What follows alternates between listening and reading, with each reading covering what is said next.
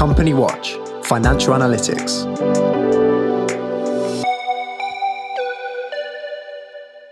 Hello and welcome to the Company Watch Coronavirus Podcast. I'm Jo Kettner, CEO of Company Watch, and I'm joined by Nick Hood, Financial and Commercial Risk Analyst. Welcome, Nick. Hi, Jo. We are recording today's episode at lunchtime on Friday, the 7th of May.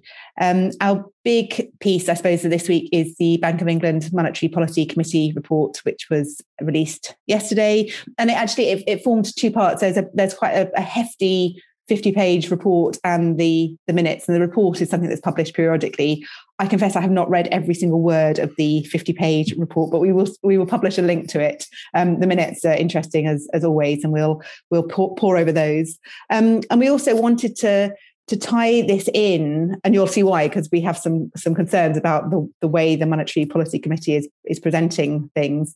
We wanted to tie this into some of the consultations on insolvency measures that have been launched by the government. We picked up on some of that last week, and we'll talk a little bit more about that this week. And also, again, some figures. We've got Chartered Institute of Purchasing and Supply. There's some interesting kind of index measures about outlook.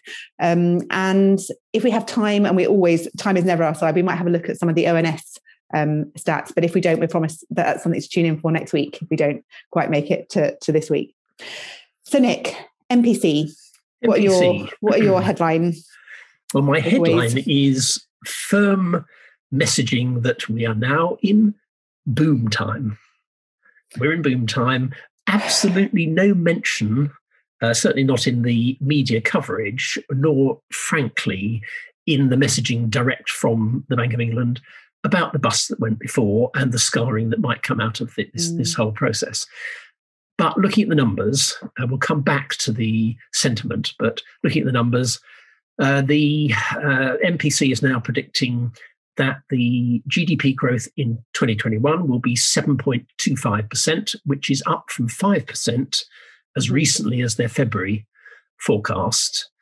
And that rate of growth would be the fastest since either the year I was born, 1948, if you listen to one media outlet, or 1941, if you listen to another one. But anyway, it's clearly a startling increase. They attribute it, unsurprisingly, to the success of the vaccine rollout and the easing of restrictions. Mm-hmm. They also, we're back to this chat, which was started by Andy Haldane, about all this extra savings that we've all built up. And I think listeners will know that we have a view that that extra saving is actually in the hands of the wrong sector of society that won't spend it, and the people that would like to spend it don't actually have it. Yeah. So there's a credit risk, credit card, personal debt risk going on there. Anyway, the bank is now estimating that the pot of potential spending is 200 billion.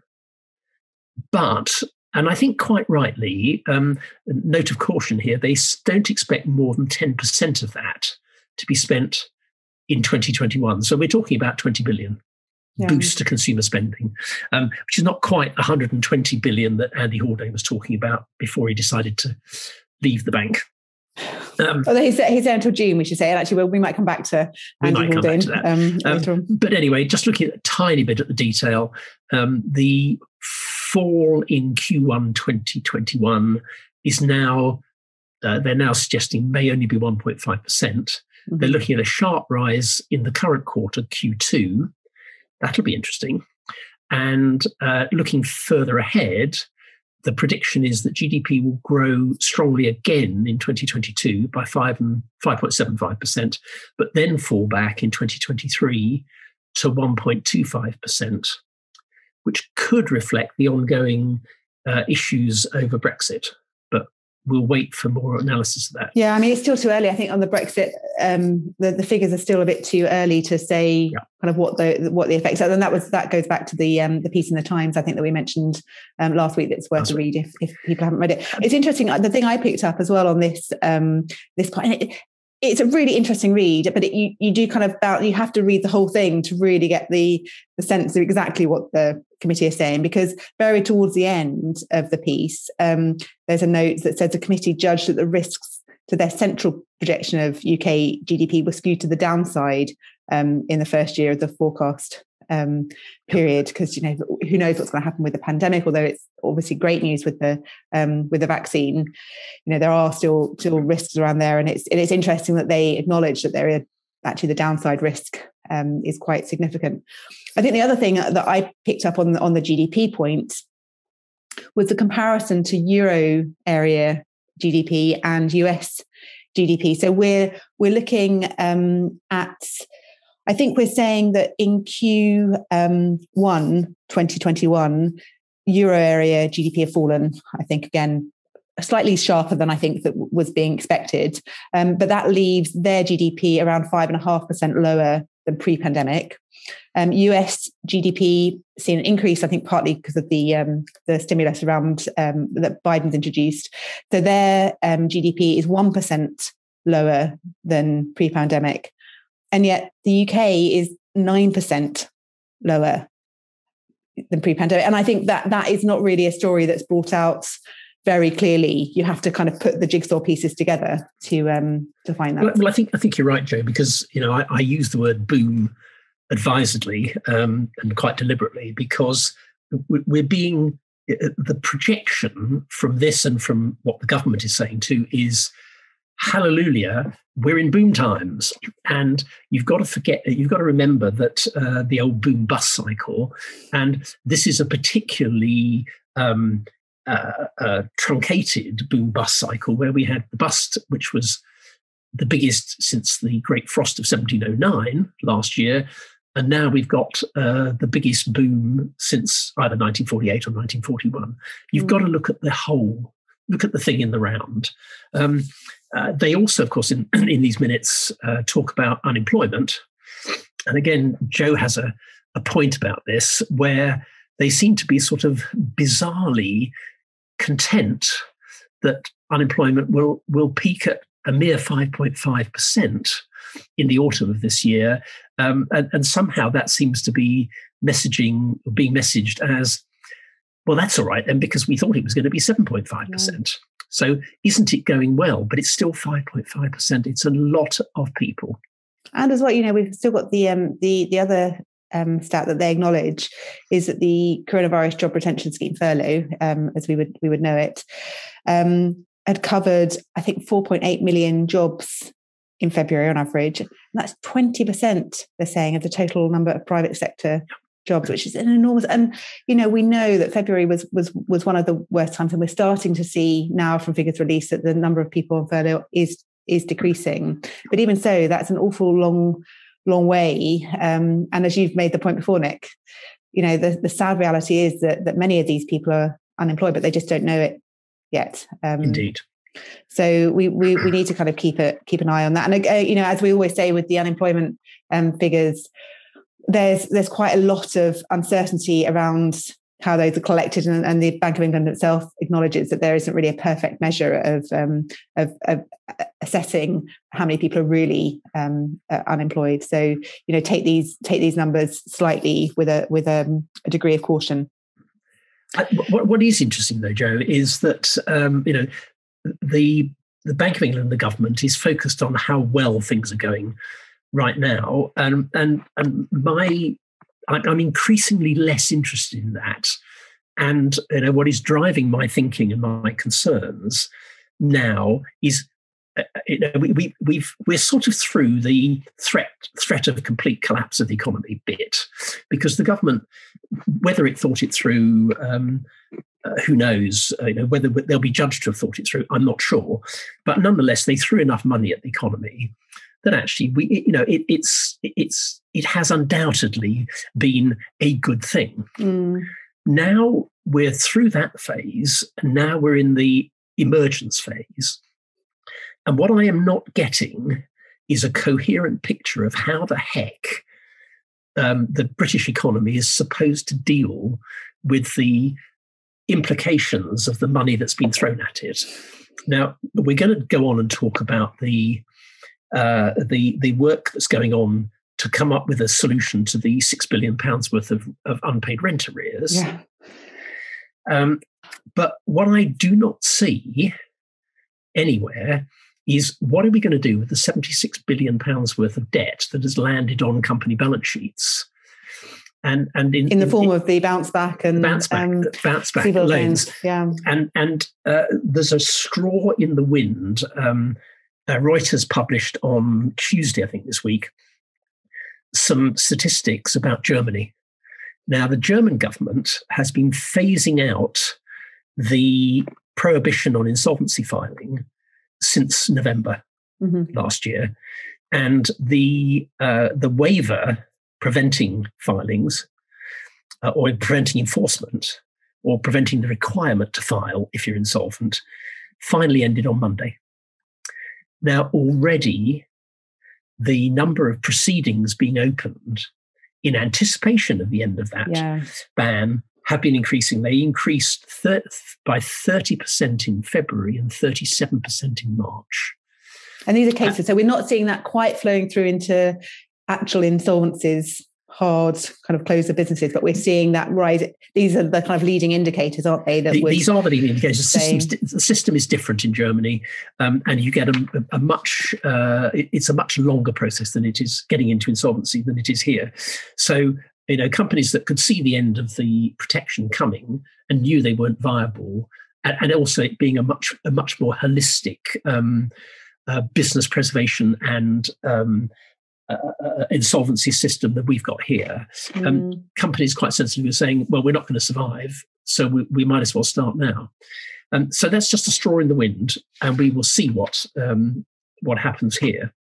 But it's interesting then, I think that, I suppose that kind of leads on, I would say that kind of leads on quite nicely in a way to the insolvency consultation on rent that we talk about, because I suppose that German case kind of like points to where we might end up when these measures wind down. Is it worth just reminding ourselves what the current measures are? So we've got the moratorium on forfeiture of leases. Yes. We've got the restrictions on landlords using the commercial rent arrears recovery, which is CRA, I think you can pronounce that is okay. I got that right. And then the statutory demand, the inability to serve a statutory demand.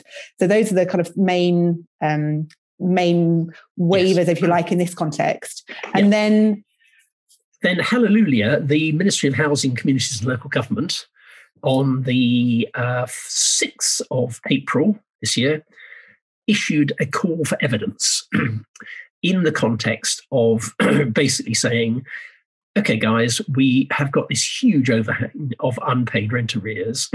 At the moment, we're planning to end all of those protections. It's a cliff edge at the moment, isn't it? On the 30th of June. So what are we going to do about it? And they gave the landlord community and the tenant community precisely a month to come up with some ideas. So the submission of evidence had to be in by 11:45 on the 4th of May. And lo and behold, that evening, suddenly there was a splurge of announcements by interested parties about. And we picked up on one of those last week, didn't we? That was on some of the landlord proposals. Yeah. So what we've got is the on the retail landlord side, it's the British Property Federation, British Land and Land Securities are leading the charge. And what they're saying is, what we think the government should do is to create a framework, and it will need some sort of framework because otherwise some landlords won't play, where landlords will agree to freeze the rent arrears up to the March quarter and give the landlords and the tenants 6 months to find a solution, to work out whether it's a rent forgiveness or delayed payments or a change in lease terms, whatever. But it is strictly conditional.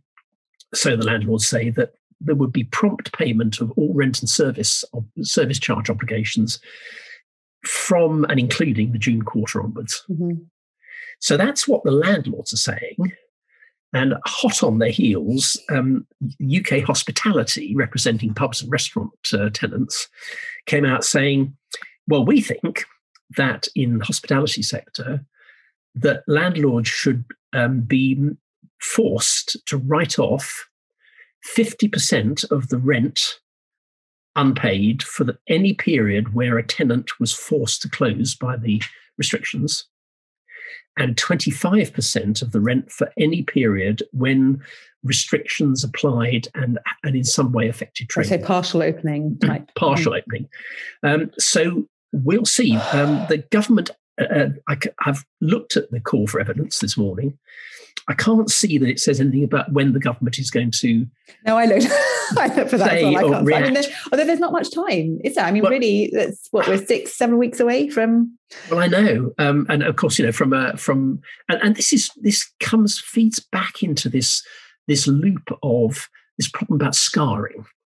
Scarring in the hospitality sector in particular, a little bit in retail, but much more in hospitality. Of how much longer are the people running these businesses supposed to remain optimistic and entrepreneurial when they don't know what's going to happen on the 30th of June? Yeah. Especially as in a couple of weeks' time, everything's going to be open as per normal, subject to social distancing. Yeah. So, and from the 21st of June, unless the government does something about it, all restrictions are off. And so, the sooner the evidence has been, mulled through by MHCLG and a response has come out there, so at least some hint about what is going to happen, I think they're going to be forced to roll the prohibitions on, because if it requires a legal framework, they'll never get it through Parliament in time. And whether they can do it with secondary legislation, I don't know. Yeah, I mean, it's interesting, isn't it? I think it's a little bit frustrating because there's always been obvious. So we had originally it was meant to be the end of March, and it was extended. I think towards the end of last year it was extended. So this has been we've known that this is a cliff edge coming for some time. So it would be. I mean, you perhaps hope. To be fair, the consultation did put forward 6 options. So it wasn't a completely blank piece of paper. There was some kind of framing around where the government's thinking is going to be. So maybe there are some what do we call it, oven ready plans? Is that the phrase? I think it's quite popular, that might be able to be pulled out. But you're right. I think by any stretch, the 30th of June is looming quite quickly. Yeah. We'll, as we keep saying, and we have done for a year or so, watch this space. Watch the space, and we'll see what happens. We were going to mention briefly on the topic of unpaid rent arrears, the shenanigans Virgin Active, where we've now had an update actually from Sky News this morning that it looks like the court will make a decision about that restructuring plan and the landlord's attempt to stop it. It's imminent, really. We're thinking next week. Next week. So I think we'll come back to it. But the clear hint is Virgin Active are repeating what they've said all through this. If you don't go with it and the court says no, we're going to go to administration and 2,000 jobs will be at risk. It's the usual brinkmanship, but it's in the hands of the court and we'll soon know. But, the interesting thing about this is there are other companies looking with quite a lot of interest about how this is decided, because this will be one of those cases that starts to set a precedent. Anybody who's got any of these kind of risks and with companies that are looking, so they've really struggled to survive, will want to be keeping a close eye on the outcome of that. And shall we, Joe, quickly at this point, before we get on to the CIPS data, just touch on a really interesting development in terms of bank funding. Yes, really interesting because it's a retail. So we're in about the rent piece here. The fashion brand Joules announced I picked it up in the Retail Gazette on the 6th, so it's yesterday. They have agreed a new funding facility, so they've refinanced their debt with an interest rate that is linked to their ESG performance. This is environmental sustainability and governance. Mm-hmm. And the bank, which I think was Barclays, are saying they thought this was a wonderful thing. Now, I think it's a wonderful thing because it creates a narrative about responsible stewardship of corporate activity. Mm-hmm. But I'm a desperately cynical observer of the way banks behave. And so what this tells me is that if companies that have got genuine ESG credentials and can actually prove that they're hitting their targets, and it's not just sort of box ticking, they're going to be the winners, and their interest rates will potentially be lower. Let's be serious. That means somewhere else, the rates are going to go up, and that's so. I mentioned this in a discussion with a whole Zoom call full of retail experts this morning, and there was the sharpest of intakes of breath when it dawned on people that maybe the goalposts were shifting in terms of bank funding of the retail sector, and of course it will spread elsewhere. It won't just be retail. And it's hard, I think for most companies, I know that you're particularly interested in independent sector. Yes. And, clearly it's harder. This is a very, very worthy and very noble, but it does require a kind of level of bureaucracy that very often isn't available in smaller in smaller retailers. But interesting. Again, it would be interesting to see if that develops to other lenders and other retailers. Nick, should we talk about the Chartered Institute of Purchasing Supply index that came out this week? Procurement. Sorry. Never mind. We don't want our supply chain listeners writing in. Get it right. Get it right. Anyway, on yesterday, the CIPS published their monthly. It's called the Market CIPS Index of Purchasing Managers' data, and this is again, for our supply chain listeners, apologies, but for others, this is a weighted average of data that's collected every month on new orders, output, employment, inventory levels, and delivery times, which is very interesting. And this is a highly respected index. It does seem to reflect what's going on in the economy. And they published their index for the UK service sector yesterday, and the index has gone up. It shot up from 56.3 in March to 61 in April. It's the fastest rise since October 2013. And again, for non-supply chain people, anything above 50 means there's growth in the sector. So 61 is quite good. But it was interesting that the commentary that came with this went on to flag up that CIPS were worried about stretched supply chains, and they basically said that any further progress in this index, any further improvement, is dependent on, or is likely to be affected by stretched supply chains. And they say they threaten to put a brake on the fast track to economic normality. It's interesting because we discussed this before we started recording, and I said, but the tone from the MPC minutes on supply is actually acknowledges that there are still some issues, but actually their outlook is that the supply chain hasn't been affected as badly as they thought. So that's kind of an interesting. I mean, maybe we could look in more detail about the timing and the relative kind of period over which those assumptions are made. But it's kind of interesting to see again. There's a lot of nuance in these forecasts, and actually reading into the detail yourself, because I think the headlines are a bit misleading in terms of the mainstream press. So actually delving down to some of the detailed trade press and looking at the minutes themselves is actually quite worthwhile. Yes, I mean, if only, Joe, because it impacts on the theme that we have repeated over and over again in the last 14 months, which is this is about confidence, and messaging impacts confidence. Yeah, and it impacts investment, it impacts employment decisions, all sorts of things. And so the messaging really, really matters. And my ongoing concern, I risk of butchering a phrase by a comment by Alan Greenspan about stock markets some many years ago now in the States. He talked about stock market's irrational exuberance. I think there's a real risk at the moment that what we've got is some semi-irrational exuberance about where the economy is going.